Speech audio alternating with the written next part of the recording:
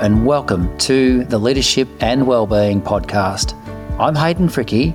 I'm the founder and managing director of Steeple, and I'm your host, and I'm thrilled to have you here with me today.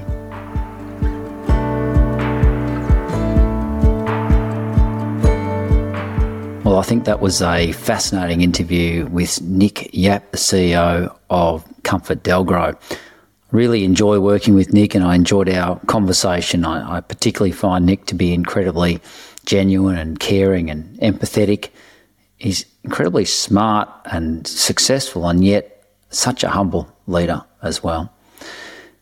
We're going to move on from that interview to a solo segment, really, where I'm going to explain some of the things that Nick spoke about, and explain some of the evidence and the research behind it, but also give you some practical tips behind some of the things that came up during our conversation. One of the first things that I wanted to talk to you about is something that Nick mentioned, where I called it the imposter syndrome. And a number of leaders that I've worked with, sadly, for some reason, have had imposter syndrome. Nick didn't actually call it imposter syndrome.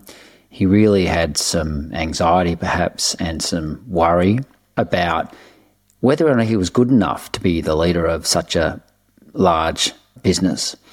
And so we spoke about the feeling like you're an imposter. We also spoke about what does that mean in terms of his self-confidence and self-belief, and even the inverse of that is anxiety.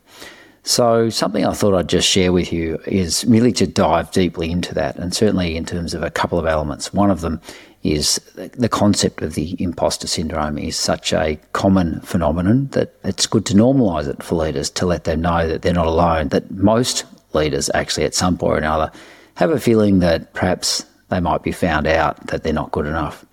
Interesting also, the concepts of anxiety and self-confidence go way back for me personally to my fourth year in psychology, where I did a thesis looking at the relationship between confidence and anxiety. And they're almost inversely related to each other. That is, the more self-confident you are, typically the less anxious you are, and vice versa.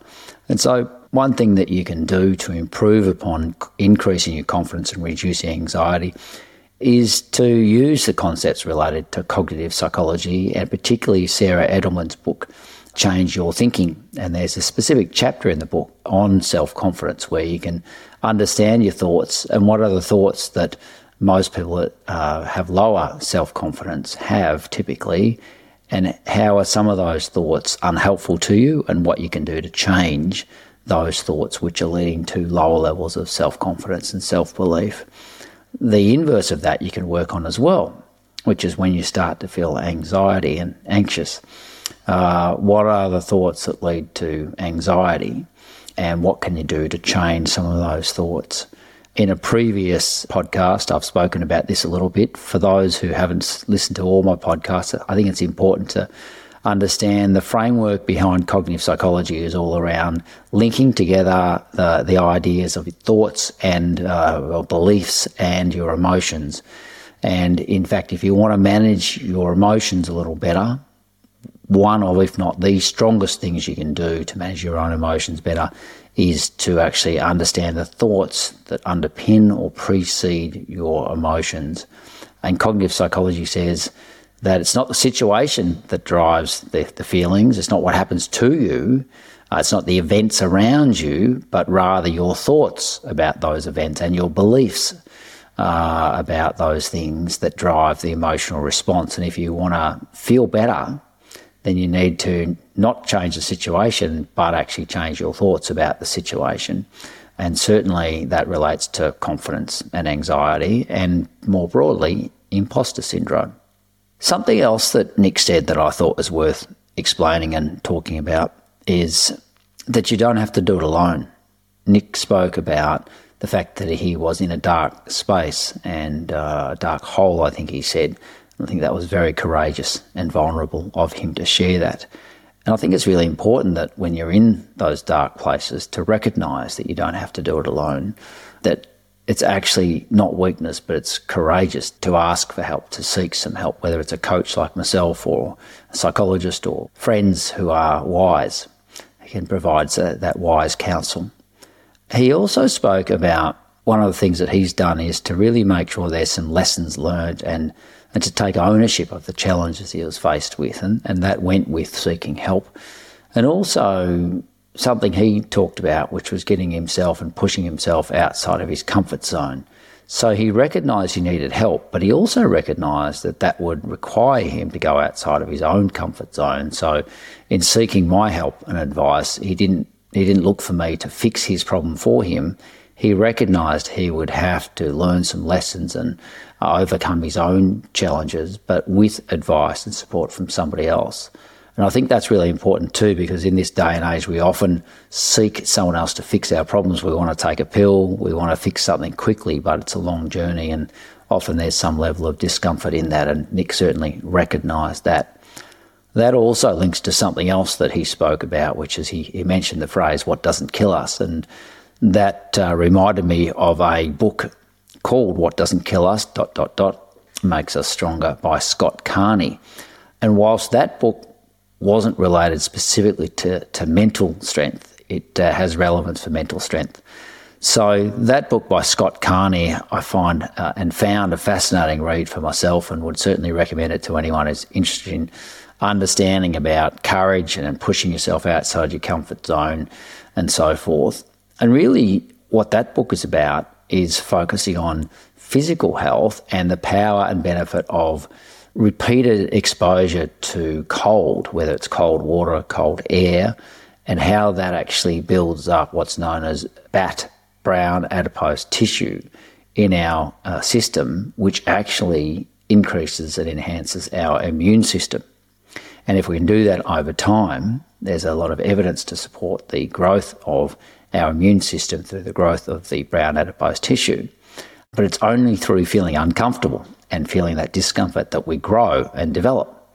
And that is similar to our mental growth and development, that we can't really learn and grow and develop unless we go through a feeling of discomfort. That ability to push through the outside of the comfort zone is what's necessary for personal growth and development. So I think that's crucial. So if you are somebody who wants to grow and develop and improve yourself, certainly particularly if you're in a dark space, but even if you're not and you want to just get better, have to be okay with feeling a little bit uncomfortable. And in fact, by definition, if you're still very comfortable and you're not uncomfortable, you're unlikely to grow and develop personally or professionally. Something else that Nick spoke about, which was around the motivation to keep fit physically, gets you a coach or a personal trainer. And he used that analogy for working with me as a mental trainer, I think he spoke about. So whether it's a physical trainer or a mental trainer, it's really important to work on both of those aspects. What that made me think about was the concept of habits. If you want to learn knowledge, I can teach you knowledge. You can listen to these podcasts and you can learn knowledge. You can learn knowledge from books.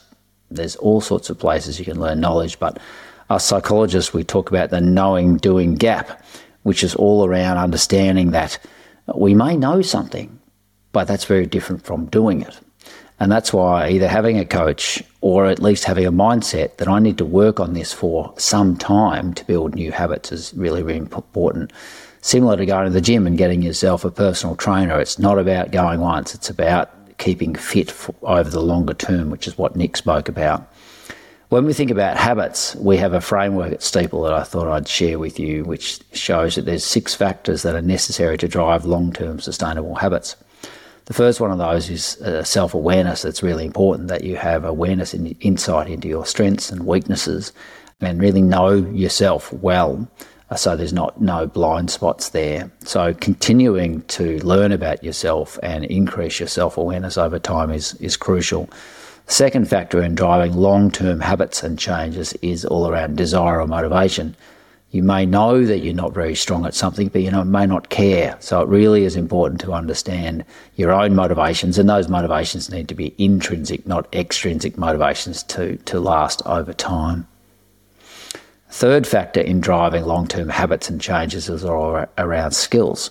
So if you want to increase in some particular area, it's really important that you not only have awareness of that need, you have a desire, but then there are certain skills in developing these areas, such as if you want to increase your self-confidence or reduce your anxiety, you not only have to be aware of that and want to do it, but there are certain skills, such as learning about cognitive psychology or other strategies to increase self-confidence and belief. The fourth thing that helps drive habits and changes is once you've learned something, whether it's cognitive, let's say it's cognitive psychology and the power of that particular model or framework to increase your confidence, reading a book on it or learning it quickly doesn't change your habits. You need to practice that for days, weeks and months until it becomes something that is much more automatic. So practice is a key element in behaviour change. A fifth element is feedback. You may think you're doing it right or using it well, but it's not until you get feedback saying, no, you're not using that particular strategy well. So having a feedback buddy or partner or a coach or a counsellor, somebody that can support you in your change is really, really important, that can give you feedback, particularly feedback that's on the job or on the spot or as soon as possible after it's happening. And the final element in behaviour change is all around measurement. What gets measured gets done. And so if we just have nice conversations, it's not going to cut it. We need to be able to measure where's the baseline measure and where's the future change that we want. Usually that starts with a very clear goal. What is our goal? What are we trying to achieve? And maybe a score out of 10 is very helpful as a starting point, and then we can measure whether or not we've improved or not from that. Another element of measurement is not just yourself giving a score, but your boss, your manager, a trusted, respected peer maybe. So a couple of points of measurement are usually very helpful.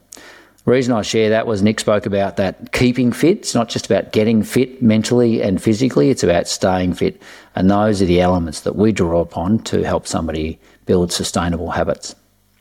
A couple of other points to share before we wrap up my thoughts and reflections on Nick Yap and my interview with Nick. One of those is he mentioned his why. What is my why? And one of the things that's really useful is to be aware of your purpose and meaning. What is your why? To overcome some of Nick's anxieties, he ended up turning it outwards instead of inwards and focusing on his why. And one of his something that's very meaningful to him is taking care of the 4,000 staff that work for Comfort Delgro across Australia. And he takes his responsibility very seriously in terms of taking care of the staff and their families. It's part of a community. And when he was able to focus on his why, his own anxieties were reduced because he focused less on himself and more on what he was trying to achieve and why he was in the role that he was in. Many of you may have heard of Simon Sinek, who's written a great book called Start With Why. But beyond Simon, there's many other lot of other evidence and research shows that people that have a clear purpose and meaning are going to enhance their own well-being and provide the sort of engagement that's necessary to drive certain behaviours as well. So a lot of literature around that. So I guess from a practical perspective, if you don't know your why, if you don't know your purpose and what gives you passion and meaning in your life, then I would suggest you do some work around that to begin to really reflect on what is important to you, reflect on what gives you a buzz, what gives you energy, and what are some of the things, if you look at the patterns in your life, what are some of the things that have been helpful in giving you that level of passion, energy and purpose and meaning. He spoke also about two other factors I want to raise in relation to well-being. One of them is around being present. Nick mentioned that he had trouble being present with his family at home, and he really focused on trying to be more present with his wife, Karen, and with his daughter. And that concept relates to mindfulness, and mindfulness could be about breathing techniques, it could be about the way you eat, it could be the way you walk. But mindfulness is about being present, being in the moment. One of the things that causes the greatest levels of anxiety for people or worry for people is either thinking ahead too much or ruminating too far in the past, not being present, not being here and now. And interesting, being fully engaged and present with what you do enhances your well-being.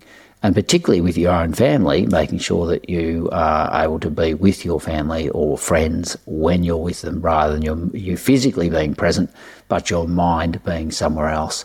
So if that's something that you struggle with, it's really important to really focus on building habits around how do I make sure that when I'm with somebody, I'm actually listening to them. One simple strategy is just to catch yourself when your mind wanders, when your mind is somewhere else. Don't berate yourself. Just give yourself some kindness and some compassion and bring your mind back to listening, and not listening to respond, but listening to really hear and really understand your partner, if it's your partner at home or your children. And that is going to help them feel better, but also it's going to help you and your own well-being. Probably the last thing I want to talk about in relation to Nick Yap and the conversation in relation to well-being at least is the concept of vulnerability. And I've mentioned Brené Brown previously in relation to vulnerability, but I also want to mention it in relation to grief and learning to sit with things and linking it to a culture that you want to create of empathy and caring. So Nick gave an example of where he had to deal with a death in the organisation of two fine young men, and he was able to be vulnerable and sit with his discomfort and vulnerability and grief as he and others went through a process of grieving their workmates and colleagues. And he said instead of that being weakness, he really felt that was a strong connection to the company values, which is all around caring and all about empathy. And he felt proud to be part of an organisation that truly cared for others and showed empathy. So I really enjoyed Nick's linking of value of empathy and caring to the concept of vulnerability that Brené Brown has made so popular in the last 5 to 10 years. And probably the last final thing I want to talk about was we did touch on leadership. And I say touched on because a lot of the work I've done with Nick has been around leadership, but in our interview we spoke about well-being. He pointed to the fact that the work that I've been doing with him and his team has been quite transformative in terms of not only transforming him, but him and his team into a high-performance team. And yet what was fascinating for me is that we actually haven't done very much work specifically on Nick's executive team being a high-performing team. However, the fact that we've done a lot of work around the wellbeing areas that we've talked about, and we've also, as a group, come together and been vulnerable with each other and built deep levels of trust with each other and safety with each other, particularly psychological safety with each other. And the mere fact that we have done that together over the last 12 months has actually had a transformative effect on them as a team, and they are truly moving towards becoming, if not already are, a high-performing team. So I just wanted to point out the connection between well-being and vulnerability and trust and a high-performance team. They're not the only factors you need to become a high-performing team, but alone those things can actually make a huge difference by themselves to building a really cohesive team. So that's probably where I'd like to finish in terms of my reflections on working with Nick and the interview with Nick Yap. So the key points, I guess, in summary are lots of people suffer from imposter syndrome, and you're not alone, and you can work on it, particularly through tools like cognitive psychology.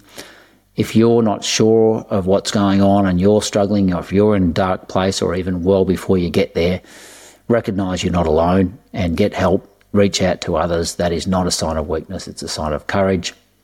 See your coach as somebody to help you, like a personal trainer, to build long-term habits rather than just to learn some knowledge.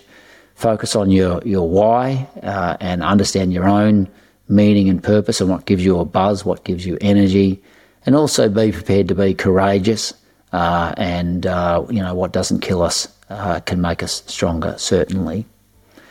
Thanks very much to Nick Yap for his time, but not only time, but his genuineness, his humanness and ability to be vulnerable with us. I very much appreciate that and feel that that's going to make great listening.